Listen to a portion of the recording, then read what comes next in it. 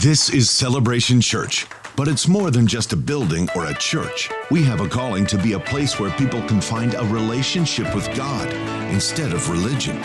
A place where freedom is found and acceptance given, and every person can discover their purpose and experience the kind of fulfillment only God can give.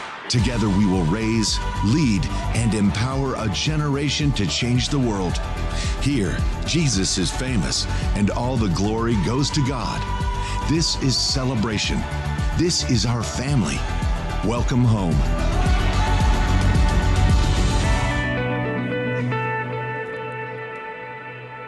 Good morning. Welcome to Celebration Church. Let's all stand together as our campus joins with us down in the Fox Valley, as well as all those who watch us online.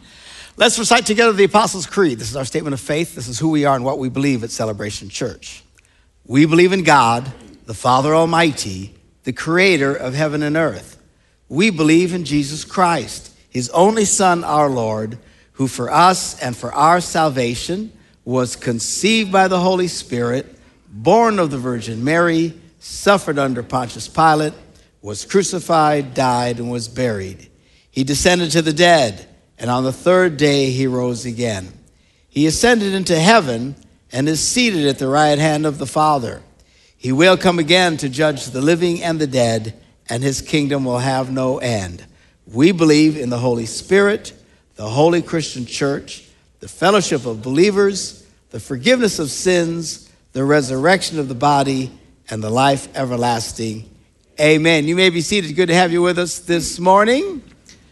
Remind you how we do our offerings here at Celebration Church. On the way out of the service this morning at the doors, there'll be ushers with buckets, and you can put in your checks or cash at that time. You can use the envelopes in front of you on the back of the seats to give as well. And don't forget that today, also you can give online. A lot of people do that. Or you can use your phone. Use the Celebration Church app. And don't forget the Missions Sunday. This is always when we ask people to give above and beyond. So if every week you usually give X plus this week. Throw in something special and mark it for missions. Actually, it's a great way to use your phone. Even if you don't normally use your phone to give, you can just pull up the app right now and put in for missions, X amount of dollars. And it'll allow us to continue to do the things that you just saw on the screen. This last year has been the most impact we've been able to ever have. And thank God for that and for your faithfulness. Everybody said amen. Amen. All right. Oh, and don't forget, guys, about Man Camp coming up. You know you're a manly man when you go to Man Camp. First weekend in February. And we just all hang out. It's a blast. So sign up for that. According to the Christian calendar, as you know, we are now in the season of Epiphany. Today is the second Sunday of Epiphany. What is an epiphany? An epiphany is a moment of sudden revelation or insight, when all of a sudden, oh yeah, now I get it. That sort of thing. I love this time of year, and I love that emphasis, because ultimately, it's the Holy Spirit that has to make truth real to us. We can teach it and preach it and drill it and stuff, but until God turns the lights on. And I pray God turns the lights on for all of us who are listening and part of this church. Today's message I've entitled, What is Your Name? And it is my prayer today that you will begin to experience an epiphany of how God views you. We're going to read from Isaiah, the prophet, 62nd chapter, verses 1 through 5. Give you context here. The children of Israel, nutshell of history here. You've got Abraham, Isaac, and Jacob. They were called Hebrews. God changes his name, Jacob's name, to Israel. They now become the Israelites. They all wind up in Egypt. They turn them into slaves for 400 years. You know the story, right? Moses comes, let my people go. They all come out. And they go. King David eventually comes, and he unites all of Israel, the 12 tribes of Israel, into one big, powerful nation. Well, eventually, after his death, and I believe Solomon's death, there's a civil war, and they split up. And you wind up with the northern tribes, which are made up of 10 tribes, And then the southern tribe, made up of mostly just Judah and what's the other one? Anybody know? Benjamin, yeah, thank you. Benjamin, that's good, she's right. Benjamin, those two are the tribes of the south. So you got the north and the south, 10-2. So anyway, as you read the history of the Jews, they start getting in all kinds of trouble. They're disobeying God. God is warning them for hundreds of years. They get really, really, really bad. I mean, corrupt to a degree. It would be disgusting to talk about what they got into. It was just horrible. They were like the pagan nations around them. God kept warning them, sending them prophets to warn them. They just kept ignoring God. And God warned them he's going to bring judgment, and eventually he does. First to the northern tribes, and the armies come in and decimate them. They're scattered to the four winds. To this day, people don't know where they are. Those they're referred to as the lost tribes of Israel. Eventually, they will be discovered, but not yet. It's fascinating. So they get scattered. Then you basically have the southern nation, which is still intact, and they're called Judah. So as you read through the Bible, all of a sudden, you'll see them talking about Israel and Judah. That's the difference, the northern and the southern tribes. Well, Judah falls into the same problem. They keep disobeying God. It was 150 years or so later that finally the hammer comes down on them. The Babylonians come in. They wipe out, destroy the city of Jerusalem, tear down Solomon's temple, this gorgeous temple. All this it is razed to the ground. Most of the people are killed. And then the remnant is taken into captivity into Babylon. So the Babylonians took them and brought them back into Babylon, and which was their custom. They were trying to conquer the world, and the way they would do it is they would bring people from every culture back to Babylon and turn them into Babylonians. And this is where you read about Daniel in the lion's den and the Hebrew children, Shadrach, Meshach, and Abednego. That was not their names. They had Jewish names, but now those are their Babylonian names. Why? Because they're trying to turn them into Babylonians. Anyway, all this occurs. They are heartbroken. There's 7 years or so. They are into captivity. Isaiah prophesies that this is all going to turn around, and God is going to bring them back, which he does miraculously. It's an amazing account we might get into someday. And they rebuild Jerusalem, and they rebuild the temple. This is the temple that Jesus came into when he came to the world 500 years later. So anyway, at this point, they're in captivity. And Isaiah starts prophesying to them. Let's read what he says here. For Zion's sake, I will not keep silent. For Jerusalem's sake, I will not remain quiet, till her vindication shines out like the dawn, her salvation like a blazing torch. The nations will see your vindication, and all kings your glory. You will be called by a new name that the mouth of the Lord will bestow. So again, at this point, it looks hopeless. It's not like things are bad back in Jerusalem. There is no more Jerusalem. Everything's been razed, destroyed. There's nothing left. And God starts speaking of the promise of them returning and rebuilding all of this. He says, you will be a crown of splendor in the Lord's hand, a royal diadem in the hand of your God. No longer will they call you deserted or name your land desolate. And then he starts speaking in romantic terms, interesting in the Jewish language here. He says, but you will be called Hephzibah, which is what a guy would call his girlfriend or someone, a girl he loves, which means my delight is in her. And your land will be called Beulah, which means married. So the Lord will take delight in you, and your land will be married. As a young man marries a young woman, so will your builder marry you. As a bridegroom rejoices over his bride, so will your God rejoice over you. Now, these are all prophecies. It doesn't seem like there's a chance that any of this will happen, but God is speaking to them, and the prophet's prophesying.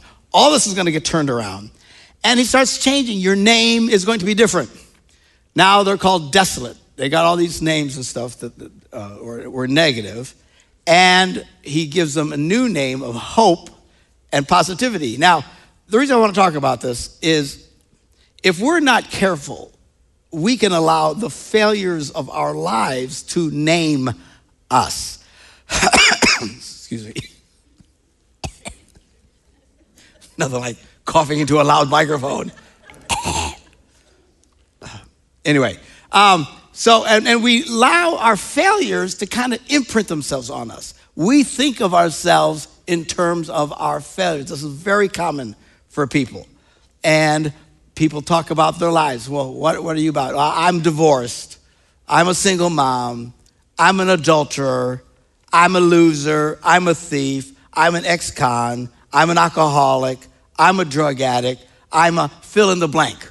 And people are very quick to toss these names, and they view themselves in these terms of their failures. A lot of people do this, by the way. In fact, I dare say a lot of you listening to me right now fall into this category of viewing yourself from your failures. And if I can go off script here just for a minute. Imagine I would do that. Let me talk to you single women. And I'm not talking the young ones, I'm talking the older ones. Okay? A lot of you talk about yourselves in these terms and in the terms of your failure, which I get. A lot of people do this. But the problem is a lot of you do it the minute you meet somebody. And a lot of women will tell me, Pastor, I just keep attracting bad men. You know why? You got big mouth and you keep speaking negative. I have met people in that foyer who in the first 45 seconds of talking to them, I'm divorced, I'm an ex-con, and they just vomit all this stuff out. The minute you talk about yourself in that way, that is blood in the water to bad men. Because they look for weak women or weak women who communicate, I need, or I'm lonely, or don't do that. When you meet some guy, you don't owe them an exclamation about anything. Somebody say amen. Amen. Just shut up. Well, he wants to know about me. Yeah, don't tell him jack. It isn't his business. He starts asking you questions about you. You just turn around to him. Now he tell me about you. All right? Now, eventually, if he sticks around, you're going to have to cough it up. Or if you got out of prison as an axe murderer and you're out on a technicality, he should know that. if for his own sake and learn not to get you angry, okay? But don't lead with this. And I'm telling you, I hear it all the time, and a lot of you know exactly what I'm talking about. It doesn't take 3 minutes, and you're coughing up every intimate, horrible Stop it. Don't tell them jack. What you want to tell them, communicate, is you are a strong, healthy woman who doesn't need anything. Amen. That's what attracts good men. Because bad men, when they see that, they turn and look elsewhere for someone else who is weak and can be taken advantage of. That's good preaching, Pastor Mark. Thank you very much. All right. That's off script. That was free. All right. But we get this problem. We view ourselves in the negative. Now, one of the classic American novels in America was written by Nathaniel Hawthorne. It was published back in 1850 when I was about 18. And it's called The Scarlet Letter. A lot of us had to read this in high school, or at least we read the Cliff Notes because we didn't actually want to read the book. Some of us may have done that. But anyway, the book is a story about this Puritan colony in Massachusetts of this lady who gives birth to this woman. It's all illegitimate. And they take her and they publicly shame her and humiliate her, and they make her wear the scarlet letter A over her chest for the rest of her life so everybody would know that she's an adulteress. It's horrible. It's a horrible story, actually. Interesting, but it's very revealing about how Christians oftentimes struggle with other Christians who make mistakes. There's this scene where she's up on the scaffold and they're all rebuking her and stuff. And I'm thinking, these are devout Christian men and women who read the Bible where Jesus encountered this woman who was caught in adultery. And what does Jesus say? I do not condemn you. Go and sin no more. Whoever has no sin. Let them cast the first stone. I mean, how ignorant can these people be? But yet, if you look back historically, Christians tend to be very, very harsh to Christians who sin. Does that make any sense? It's like we don't have a problem with somebody who doesn't know Jesus and then comes and repents and asks Christ in their life. That is celebrated, as it should be. But there's this weird thing that gets in our heads, and I think it's because this attitude, well, we should know better, right? And heaven forbid if it's a Christian leader or a pastor who messes up and people just start foaming at the mouth and they can't handle it and they just get mean as they can be. Don't let yourself do that. Okay, the door of grace does not slam shut once you become a Christian. That makes no sense. It's almost like, yeah, if you're just a rotten, wicked heathen, there's grace for you. As soon as you find Jesus, now if you mess up, you should be punished. Nonsense. That's not the way this works. Okay? There's a scripture, where Jesus said, the angels of heaven rejoice over one sinner that comes to find grace. And that's true, and we celebrate that. Here's a popular verse we've all read many times. It's in Matthew, the 18th chapter, or we sing it in our songs. He says, what do you think, Jesus says? A man owns 100 sheep, and one of them wanders away. Will he not leave the 99 on the hills and go to look for the one that wandered off? If he finds it, truly I tell you, he is happier about that one sheep than about the 99 that did not wander off. This is Jesus talking about a lost soul. A lot of times people think, well, you're talking about someone who doesn't know Christ yet. No, the context is this sheep is part of the fold, okay? He wanders off, like sometimes we wander off. And he says he leaves the 99, goes and gets the one to bring them back. We should be celebrating and showing mercy and grace, even to people of faith, even to those who should know better. John writes these words. He says, and he's writing to Christians, if we confess our sins, he's faithful and just and will forgive us of our sins and purify us from all unrighteousness. This is what happens to believers. A lot of times we get a scarlet letter and we mark it on ourselves and we go, and maybe obviously not literally, but we think in these terms. And even if you don't say it, you feel it. You feel, what used to be great joy starts to be heaviness. I'm not a very good person. I should be better. I'm a failed Christian. I've done things I shouldn't have done. All this stuff. And we let these failures start to imprint themselves on us. But this is not how God deals with us. I want to look at some verses here so you can start to see how God views you and how he calls us. John, the first chapter, verse 12. Yet to all who did receive him, talking about Jesus, to those who believed in his name, he gave the right to become children of God.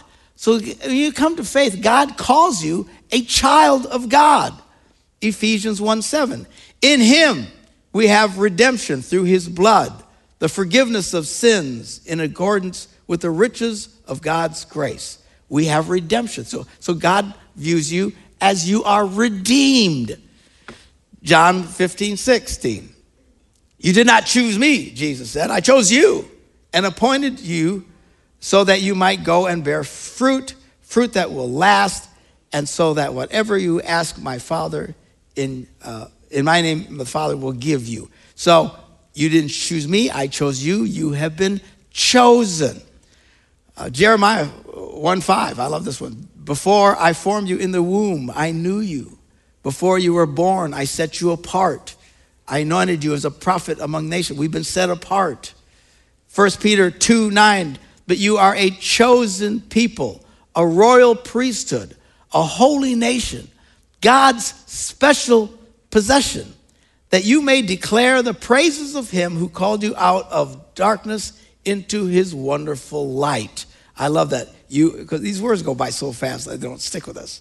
You are a chosen people, a royal priesthood, a holy nation, God's special possession. That's how God views you. No, not me, Pastor. Everybody else, I have issues and I'm struggling and I've made mistakes. No. he views you in this way. You are his special possession. John 15:15, Jesus says, I no longer call you servants because a servant does not know his master's business. Instead, I have called you friends. For everything that I have learned from my Father, I have made known to you. God calls you his friend.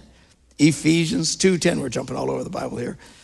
For we are God's handiwork, created in Christ Jesus to do good works, which God prepared in advance for us to do. You are God's handiwork. Philippians 3:20, but our citizenship is in heaven, and we eagerly await a Savior from there, the Lord Jesus Christ. You are what? A citizen of heaven. Romans 8:37, in all these things we are more than conquerors through him who loved us. You're more than a conqueror. The picture here is really rather amazing. You know what a conqueror is? A conqueror comes and he conquers. That's why he's called a conqueror. Nobody can beat this guy. He comes in. You're talking about the Roman conquerors of the day. Historically, these great conquerors that would come through the world, and they were called conquerors. That's a pretty important position. You are the top dog when you're a conqueror. It would be great if God called us conquerors. He doesn't. He says, you are more than conquerors. Now, I don't know how you get to be more than a conqueror, because conqueror is pretty impressive. But it's over the top. This is over the top language. You are more than a conqueror. You say, Pastor, I don't feel like it. I know, but you are. Thank you for that overwhelming amen. I can't hear myself speak. Yes, those 3 people clapping. God bless you all. Psalm 139:14.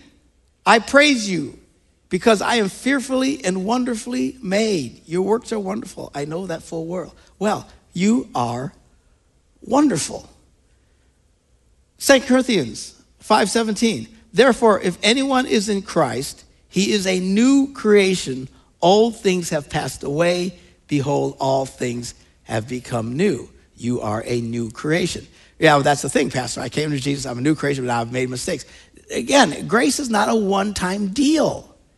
It's always there. That's what we celebrate when we take communion together, right? We come to the table of grace. This is where we can always do a reset. You can always come to God and set things straight. Here's what the Bible thinks of you. This is what God thinks of you. You're a child of God. You're redeemed. You are chosen. You are set apart, meaning special. You are God's special possession. You are God's friend. You are God's handiwork, a citizen of heaven, more than a conqueror, wonderful. You are a new creation. That's what God sees when he sees you. And all I can do is pray you have an epiphany about that this morning. You're a different person. You're a new, and not just a rotten, filthy sinner that's still a rotten, filthy sinner, but God has to forgive you because that's the rule.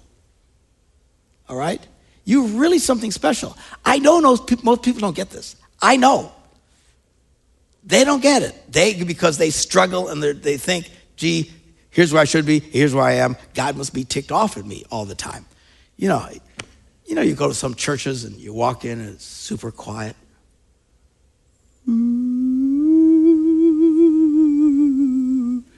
God's ticked off. Don't make him mad. You know, the only time we get really quiet in the house when Dad was ticked. We didn't want him to know we were there. It's almost like that when you go to some of these real traditional churches. Ooh, we come here, we're loud, we sing. Why do you do that? Because we're part of God's kingdom. We're children of God. We have something to celebrate. God is not just always an angry God who's ticked off at you. I love these phrases. A child of God, redeemed, chosen, set up. You're a citizen of heaven. See, this is why God listens to when you pray. You say, well, I don't feel that. Well, that's why you don't have any faith and you don't get any prayers answered. Because you have to have faith. Why would God listen to me? Because you're a citizen of heaven. It's a big deal when I'll tell you what, if you ever travel in other countries, it's kind of a cool thing to be able to carry an American passport. You're an American citizen. It's a whole nother ballgame. People from other countries know exactly. You're treated a little more differently. Now, some people hate you because of it, but generally you have rights, and we're part of the United States of America. It's a big deal. We are citizens of heaven. We don't have a passport, but we are citizens of heaven, okay? More than conquerors, wonderful, a new creation. We succeed in life when we no longer allow our failures to define us. Rather, we allow God to define us. And I've used this analogy many times, but I really enjoy these movies, who someone is just kind of a loser and has no future and no hope. And then things start to change for them. They discover that they are royalty, or they have got millions of dollars somewhere. And it slowly starts to change them. Now, what's funny is how they start to transform. It's usually very entertaining, depending. This theme is done many times in movies. Or I love these movies about, some woman, she just looked horrible, just dreadful, or just super plain. And then suddenly she's slowly transformed. And by the end of the movie, it's like, Hochi Mama, look at her. It's like, how did they pull this off? It's fun I always get a kick out of that, because I always think that's kind of what God is doing to us. What's a movie like this? The Devil Wears Prada. You all see this, right? What's the girl's name? I can't remember what her name is. Anne Hathaway, that's the actress, yeah. I forget who the character is. Anyway, she's just kind of this frumpy girl wearing frumpy clothes and just frumpy. And she gets into this world of high fashion, and it's hilarious to watch how this transformation occurs. By the end, she's like, holy cow, quite the transformation. I look at that and I go, this is us. This is what happens. We come to Jesus, we are very frumpy. Somebody say amen. I'm not talking physically, but just emotionally and psychologically. And we're frumpy, and just when you think you're getting together, then something horrible happens, or you do something stupid, or you say something you shouldn't have said, or whatever. The list is so long, and then we just stay in frump mode. When in reality, God is trying to turn you into a gorgeous fashionista. To keep the analogy going. That's why I'm so pretty. Anyway, this is what happens. He starts to change us. On the inside, we become stronger. We become healthier. We become better, especially when the Holy Spirit comes and starts making this truth real to you. When you start to understand who you are, it changes everything. And I've told this story as well many times. When I grew up, my mother so instilled a value in us that was really outside reality, but it was very helpful.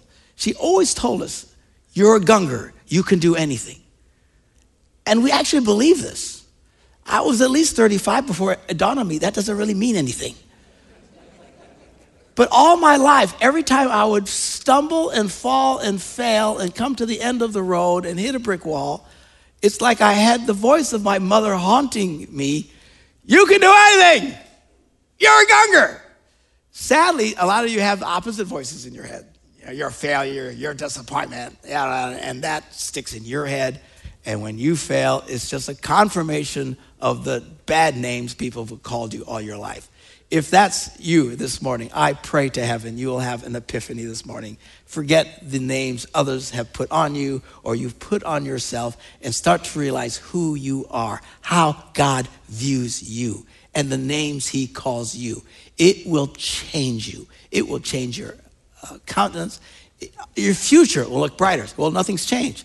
Well, when Isaiah was speaking these words to these guys, nothing changed. They woke up, everything was miserable. The next morning, they still woke up and everything was miserable. But what happens? Now they start to see things differently. They start to be filled with faith. And when you get filled with faith, nothing is impossible, Jesus said, to him who believes. And they went back and they rebuilt this incredible nation that had been torn down to nothing. And it all started with understanding the name God called them versus what everybody else and even themselves had called themselves. Amen. We're going to go to our time of communion this morning, invite our ushers to come forward and get ready to serve all of us. This is when we turn our attention to what all of this is about. The fact that Jesus Christ died on the cross for our sins. His body was broken so we could be made whole. His blood was shed so we could experience the forgiveness of sins. And the Bible says whenever we do this, we should stop and reflect. In 1 Corinthians, we read, whoever eats, talking about communion, he says, we should examine ourselves and then only eat the bread and drink of the cup. So it starts with examining ourselves, setting things right. So let's bow our heads as I pray a prayer of forgiveness over all of us. And again, wherever you're at, whatever you've done, whatever you're struggling with, you said, Pastor, I keep doing the same stupid thing over and over and over again. Yeah, well, guess what? There's always a new start. The door of grace is always open if you'll come and just partake of it. So with those words in mind, let's pray. Heavenly Father, before we partake of the bread and the cup this morning, in obedience to the scriptures, we pause to examine ourselves. If we have sinned against you in thought, word, or deed, by what we've done, by what we've left undone, if we haven't loved you with our whole heart, if we've not loved our neighbors as ourselves, for the sake of your beloved Son, Jesus, who gave himself as a sacrifice for our sins, we pray, have mercy on us and forgive us of all our sins. Strengthen us in all goodness, and by the power of your Holy Spirit, keep us in eternal life, that we may delight in your will and walk in your ways to the glory of your name. And as we're praying and people are reflecting right now, maybe you're sitting here and you think, I've never experienced any of this stuff you're talking about. Maybe you're watching online and saying, I don't even know how I found you people. I don't know how this popped up on my Facebook page, whatever. But you've been listening to this and thinking, I've never been where you guys are. I've never experienced Jesus Christ. You can do that right now. Just in your own words, ask Jesus to come into your life. Ask him to forgive you of your sins, and you can have a new start today. Well, Pastor, you don't know the failures. You don't know what I've done. It doesn't matter. His grace is greater than any sin, any failure in your life. And then start to experience his grace and start to see yourself as he sees you. It will change your life. Amen.